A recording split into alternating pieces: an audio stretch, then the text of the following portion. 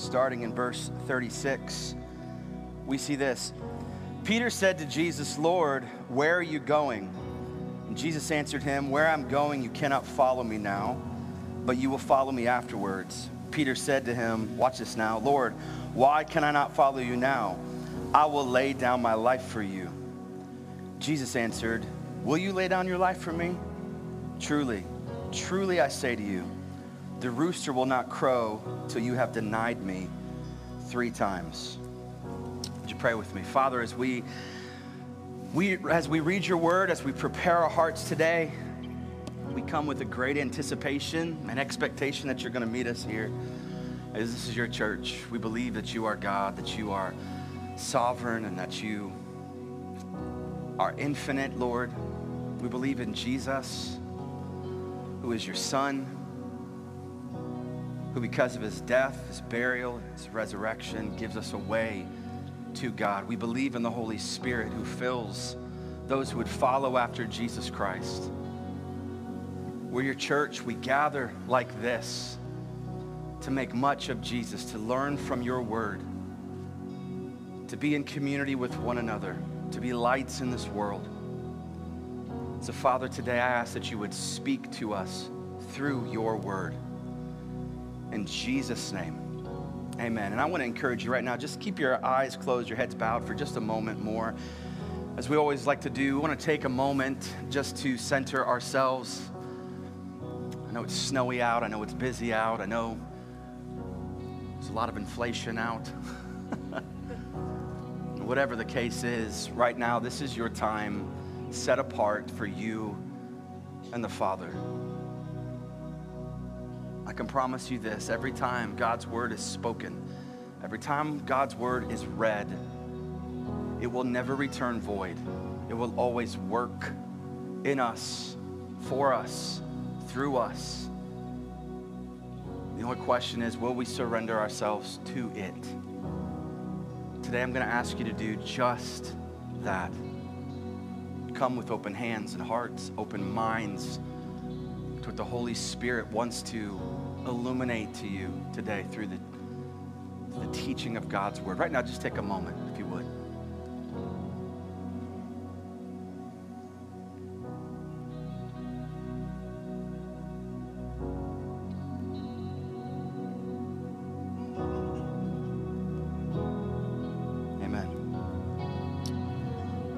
Thank you. How we doing? We doing well? Yes? You doing good? You warm in here? Yeah?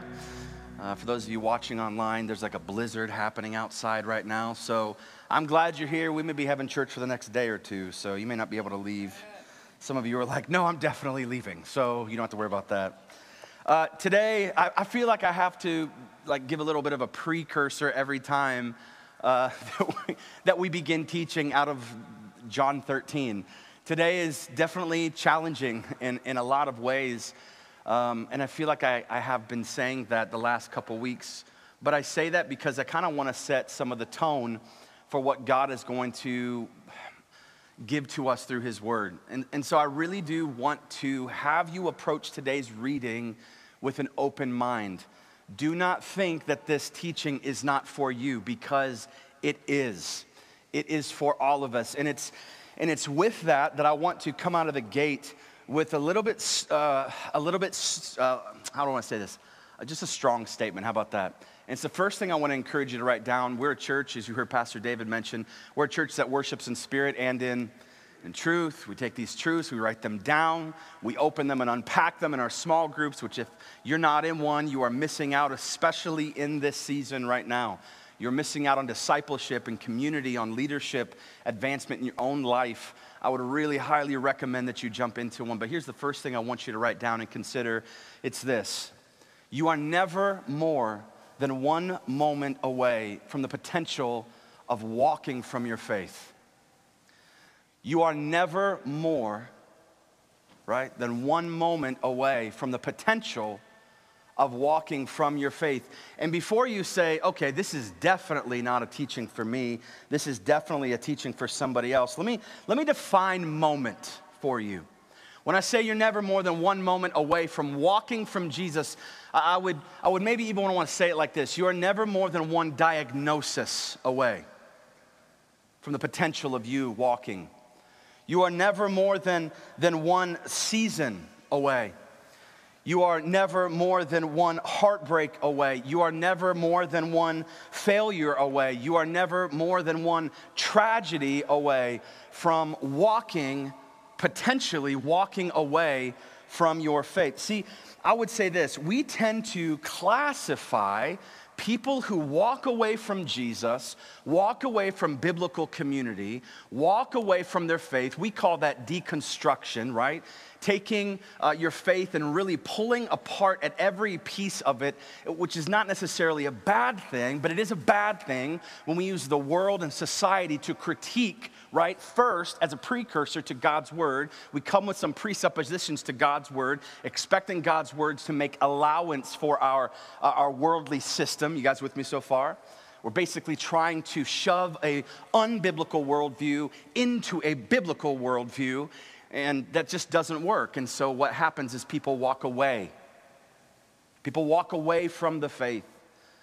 There is a healthy form of deconstruction wherein we use Scripture to critique the world, Scripture to critique religion, Scripture to critique even religious practices, which is what Jesus did consistently over and over, using Scripture, calling people back to Scripture. Truly, truly, I tell you. You've heard it said, but I tell you. Things like that. A new commandment I give you. These are all deconstructionist words. The vocab of a deconstructionist. And so Jesus, a revolutionary, was deconstructing to rebuild a church that was rooted and based in Scripture. And what we've done is taken a church rooted and based in Scripture and tried to add world and culture that is ungodly and put it into our church. And Jesus says, nope, you can't have both. You can't have both. And so because of that, we have arrived in a season of our country, of our world, and our society where it has reached a boiling point. It has reached a pinnacle. And so there are those who are saying, this is how we go about church. These are the tenets that we stand on. This is what Scripture says. I believe that it is an authority for my life. And then there are others who are involved who are saying, well, why can't we have it both ways? I believe this part of Scripture, but not this part, and isn't that okay? And so people are deconstructing their faith. And I want you to know that all of us in this room right now, all of us watching in online right now, you are never more than one moment, one diagnosis, one tragedy, one failure, one hurt, one season, one poor relationship away from potentially walking from Jesus. All of us.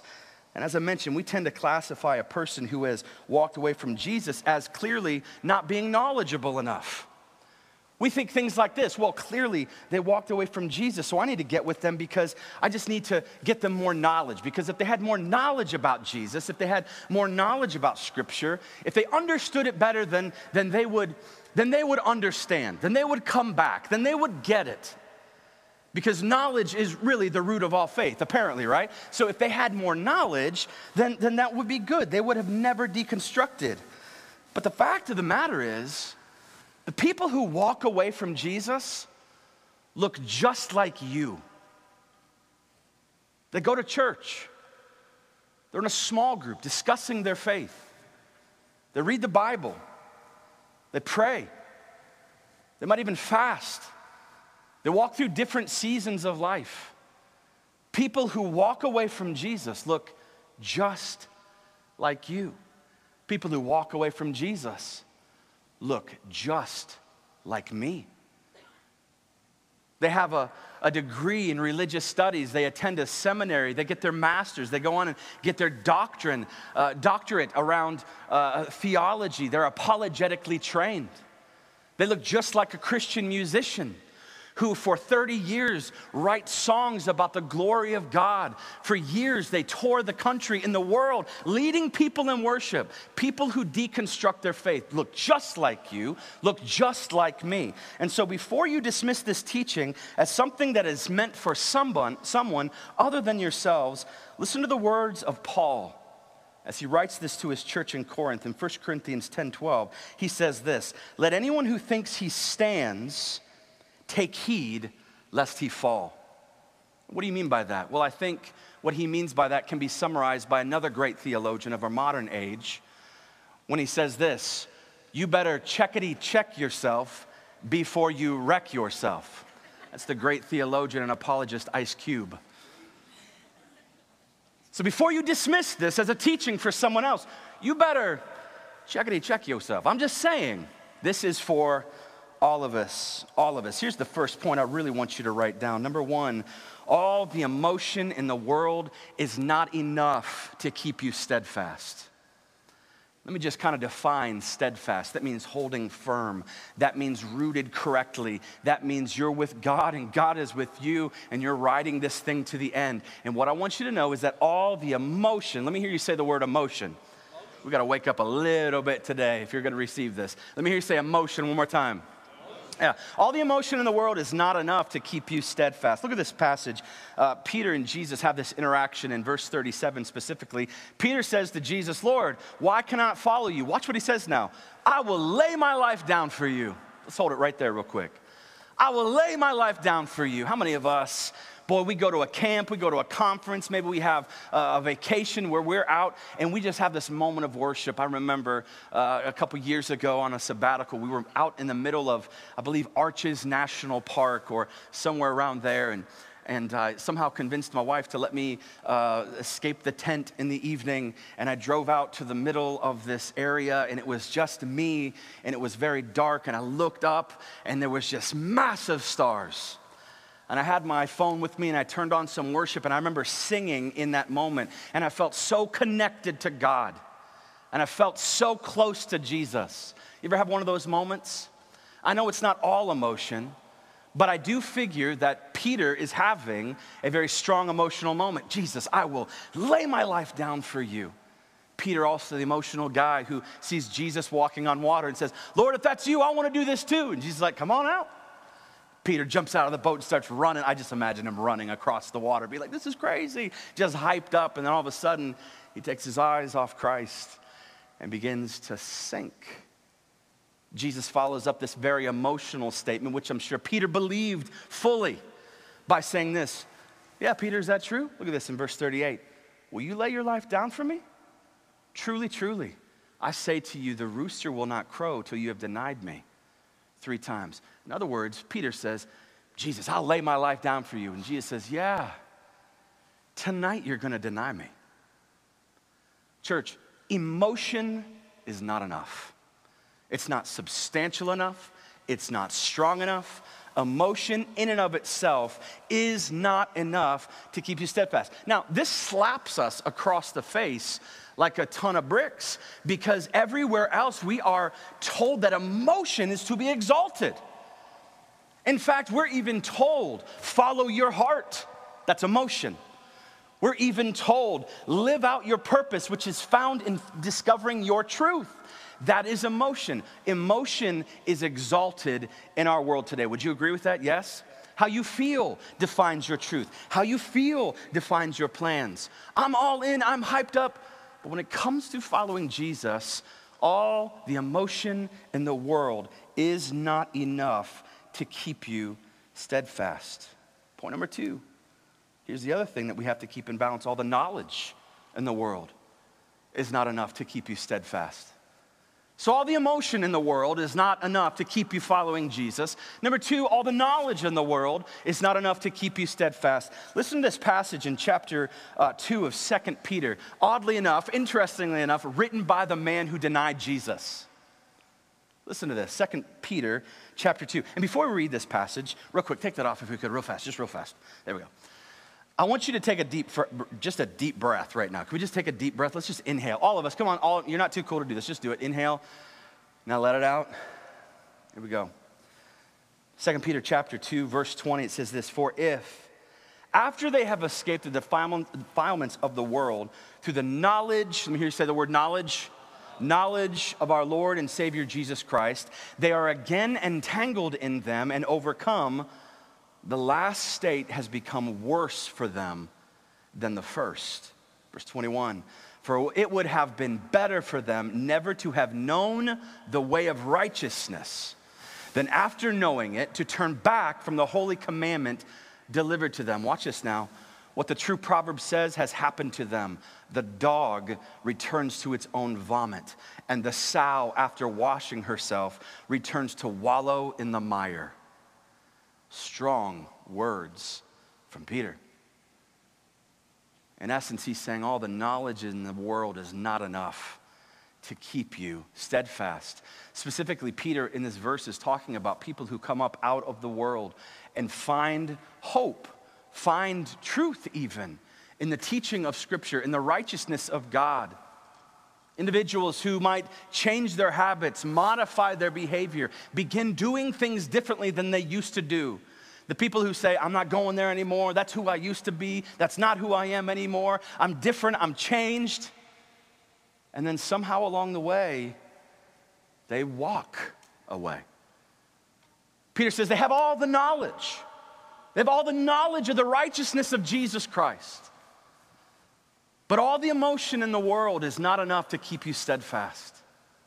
All the knowledge, all the emotion, all the knowledge in the world is not enough to keep you steadfast. One of the really fascinating things to me in Scripture is just the narrative of Lucifer. Now, I know that might sound strange. You're like, what? But if you study a theology of Satan, it's really interesting. I know that we have demonized him. That's a little pastoral joke, demonized him. But the fact of the matter is, do you know where he started out? He was what Scripture calls a covering angel. And this guy was one of the highest orders of angels.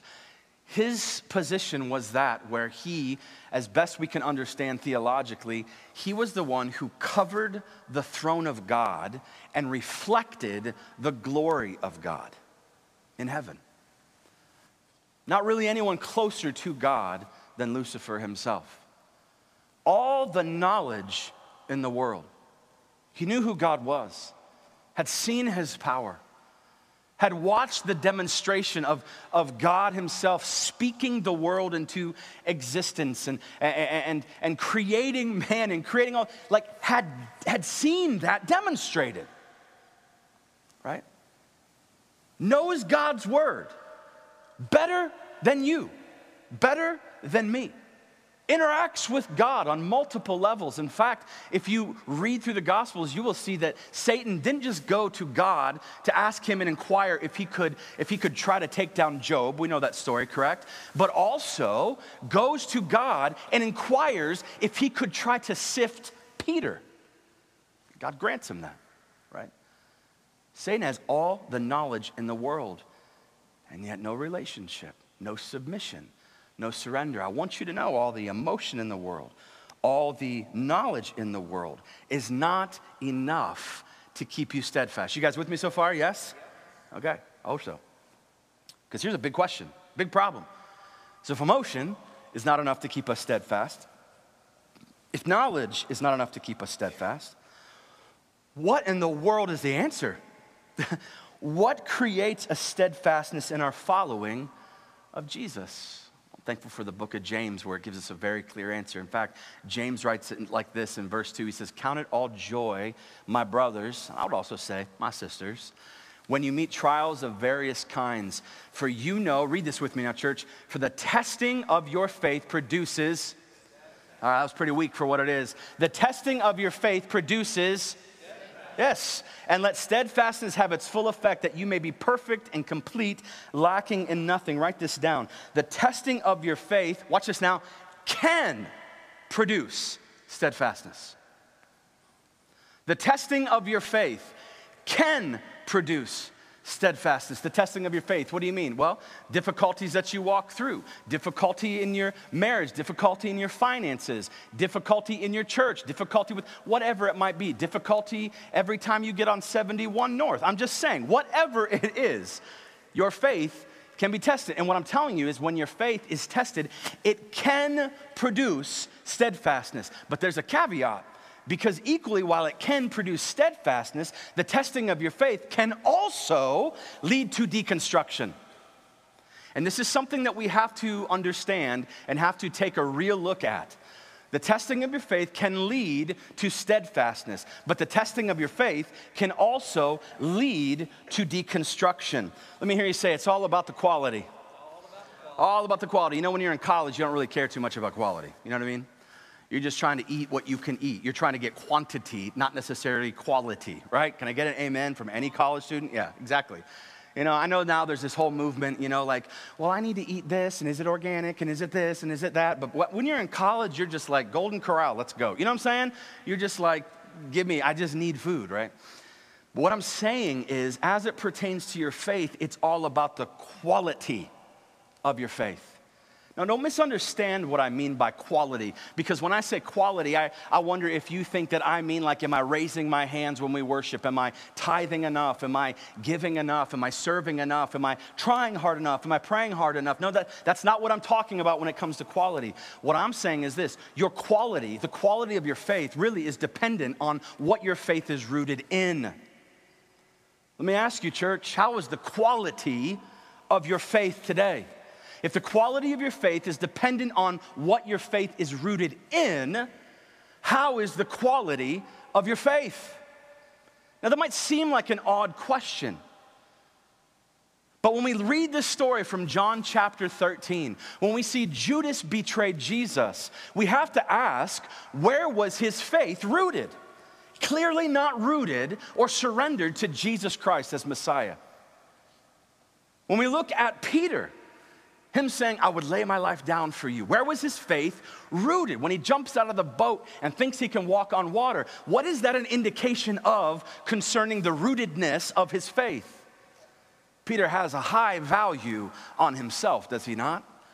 Peter has a high value on his own self-discipline. Peter has a high value on what he thinks that he can do and what he can accomplish. Now, is his heart in the right place? Sure. Are his feelings in the right place? Sure. But church, this is where we get off base, because all the emotion in the world is not enough to keep you steadfast. Are you with me? It's not. And so we try to swing the pendulum then. I'm just not going to have any emotions. I'm just going to go full on over here. It's all going to be knowledge. I'm going to study and study. I'm going to just become. We miss the point of faith. We miss the faith that God is trying to build. We miss what God is trying to accomplish in us. And ultimately, this is why people deconstruct their faith, because their faith is not rooted in the right place to begin with. If your faith, I really want you to hear me say this. This is really strong, but also very important. If your faith is rooted in a church, your faith will fail. If your faith is rooted in a pastor, your faith will fail. If your faith is rooted in a spouse, your faith will fail. If your faith is rooted in your health, your faith will fail. If your faith is rooted in your prosperity, your faith will fail. Because when your pastor fails you, when your church fails you, when your spouse fails you, when your health fails you, when your prosperity fails you, you will begin to tear apart at the very faith that you have built your world around, and you will begin to discover the very fact that your faith was rooted in the wrong place the entire time. You will walk away thinking that Jesus has hurt you, thinking that God is not the author of truth, thinking that this is not real. And your faith will seem like fiction. It's interesting, just kind of doing a little bit of a deep dive into faith. I was really interested to see what society thought faith was, or how they would define faith, how the world, right? And I overwhelmingly, when you Google faith, you go to the image tab, and you can see different quotes and things like that. I'm talking overwhelmingly, the definition of faith that was given was this: faith is a knowledge within the heart beyond the reach of proof. This is the definition we hear of faith. Faith is a knowledge within the heart beyond the reach of proof. Church, I defy that statement 100%. Because I truly believe, as a follower of Jesus Christ, faith is a knowledge within your heart that has surrendered to the God of truth. Do you see the difference? It's not beyond proof. It's surrendered to the God of truth. In fact, when we look for proof, what evidence do we need that we do not currently have? As we read Scripture, we see that it tells us the heavens declare the glory of God. That is your burden of proof. As we see our children born and take their first breath, that is the burden of proof. As we see marriages restored and addicts recovered because of their surrender to Jesus Christ, I tell you, that is the burden of proof as we read Scripture and learn God's Word, and He begins to transform our desires and shape our hearts and our minds. That is the burden of proof. It is evidence that God is working and moving and real, that we can believe in Him, that we surrender to the God of truth. Because faith, here's what you need to know. Faith is the marriage between knowing God's word and trusting God's character. That's a good definition of faith. It's a good working definition of faith. Faith is the marriage between knowing God's word and trusting God's character. Church, can I just simply ask you, do you know the character of your God? Do you? Do you know the attributes of your Father? Do you know what He stands for? Do you know how He works? I know sometimes we think about God like He is this like big thing up there that we don't understand at all. But that could not be further from the truth. God has made Himself known. How? How has God made Himself known? Not just through nature, but also through who? Jesus. Jesus. We said this a couple weeks ago. Jesus is how we understand God in real time. Jesus demonstrates God, the attributes of God through Himself. In fact, Jesus tells His disciples and the followers over and over. He says, if you've seen me, you've seen the Father. What does He mean by that? He means if you know my character, if you know my tastes, if you know my attributes, then you know my Father. Because I and the Father are one. Me and my Father, we are the same. Do you know, church? Do you know God's word? Are you surrendered to it? It is not enough to know it. It is another thing to obey it. I heard a pastor, I believe it was Francis Chan, he said something along the lines of, when I'm reading something in Scripture and I don't agree with it, it's normally me that needs to change, not God's word. And yet, because of public opinion, because of new societal norms, because of emotion and tolerance, we currently live in a world that thinks the opposite. God's word must make way for my desires. God's word, the Bible, must flex for my presuppositions that I arrive with. I want you to know that will never work, and it will lead you to walk away. Do you know and do you, here's the word, trust God's character? When your pastor fails you, your faith will be tested, but because you know God's word, it will lead you to be steadfast. Do you see that? When your church hurts you, your faith will be tested.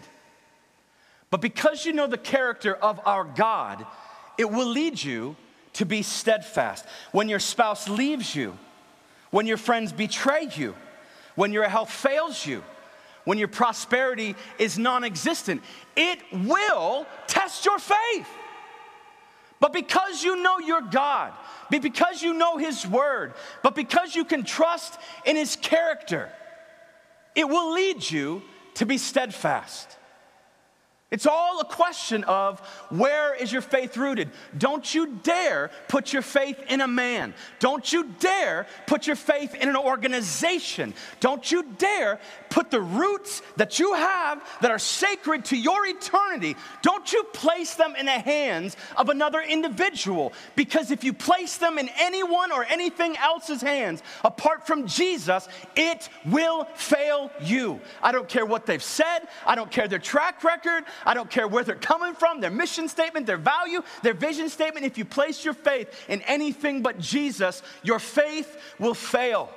Maybe not today, maybe not tomorrow, but there will come a day when those roots are shaken, when those roots are pulled. And I remind you of the simple story of Peter. Peter wholeheartedly saying, I would die for you. And if I'm Peter, I'm probably thinking, that's a good statement. Jesus is probably going to really love me for this one. I'd die for you, Jesus. And Jesus is like, yeah, tonight, man. Tonight you're going to walk away. Tonight you're going to deny me. Can you imagine the turmoil inside of Peter trying to figure out what he's talking about? Wow, the audacity of Jesus. I just said I'd lay my life down for him. And in fact, I'm the one who stood up and said it. None of these other guys did it. I did. And then he calls me out like that. Pure emotion. Knowledge can do the opposite. How many of us know an individual, maybe we are that individual who has so much of a knowledge. I've got so many years under my belt of Christianity, and I like to walk around and impart my knowledge on anyone who are blessed to hear, you know? It's haughtiness. If your faith is rooted in anything apart from Jesus, your faith will fail. I'm going to invite you, if you would, just to bow your heads and close your eyes. We've made a little bit extra time here at the end as our band comes up to really do a self-examination. And maybe this puts you in a little bit of a spot where you're like, okay, I'm a little nervous. I don't feel like I can trust myself. Good, welcome. You shouldn't. Scripture says that the heart is wicked, full of wickedness. When Scripture tells us that there is no good inside of us leading to saving, you should believe that. Every sin that could be exists inside of you. And the moment that you think you are above that, the moment that you think that you are better than that, well, to quote Paul, you better take heed lest you fall. You better check your heart. You better check yourself. You are being set up to fail. Earlier this week, one of my sons set up a trap, and he caught an opossum. And it was a fat guy. He was a big guy. And so in the cage, I threw it in the back of our car, and he's snarling and yelling and everything, running around. And we drove a couple miles away, and I opened up the cage expecting him just to run out. But he did the opposite. He stayed in the back of the cage. Here I am with a possum and a live trap, open door on the side of the road, kicking the back of this thing, trying to get him to move, and he won't budge. There's something comforting about being in a cage. See, for the last day or so, he'd been eating food that had been fed to him in that cage. A blanket over that cage. He'd been warmer than he probably had been in a while. He was in our garage, in this cage, under a blanket, safe from the elements. He thought, I'm not going anywhere. It's wild out there. I'm safer in here. And what placing your faith in a person does is it makes it comfortable. What placing your faith in a church does is it makes it easy. What placing your faith in a spouse does is it takes off the hurt sometimes that comes with living a wild faith. But my friends, do not misunderstand the fact that if you place your faith in a person, an organization, a church, a pastor, you are in a cage. You are not free. Placing your faith in Jesus is wild. It is crazy. It is dangerous. There's no more dangerous place to be than when you are walking in faith rooted in Christ. It's dangerous. He's going to ask you to do things you don't want to do. He's going to ask you to surrender things you don't want to surrender. He's going to ask you to change your desires. And because it's dangerous, we just stay back in the cage. It's easier back here. I had to tip that cage up and dump that thing out. He just waddled off into the field, into his freedom that he was so frustrated about. Today, I want to call you, and more than just me, Scripture wants to call you into the wild, dangerous faith of rootedness in Jesus Christ. You can't play it safe. Get out of the cage. Get into real relationship with Jesus. Do not shove this teaching off as for someone else. This teaching is for you. God's word is applicable to all of us. Do you know God? Get to know God through his word. Consume his word. Well, you just don't understand. It's just, I don't really understand. Read God's word. Where? I don't care. Open it. Consume it. Read it. It's a discipline. Get to know the character of your God. Who is he? Who has he been? Who does he promise he will be? Stake your life in that. So regardless of what you walk through, it does not change God's character, but rather it produces more faith inside of you. And lastly, surrender to it. Surrender to your God. So with our eyes bowed, with our eyes closed and our heads bowed, take a moment right now. Examine your hearts. God, if there be in me a faith that is rooted in anyone or anything else, remove those roots. Pull them up.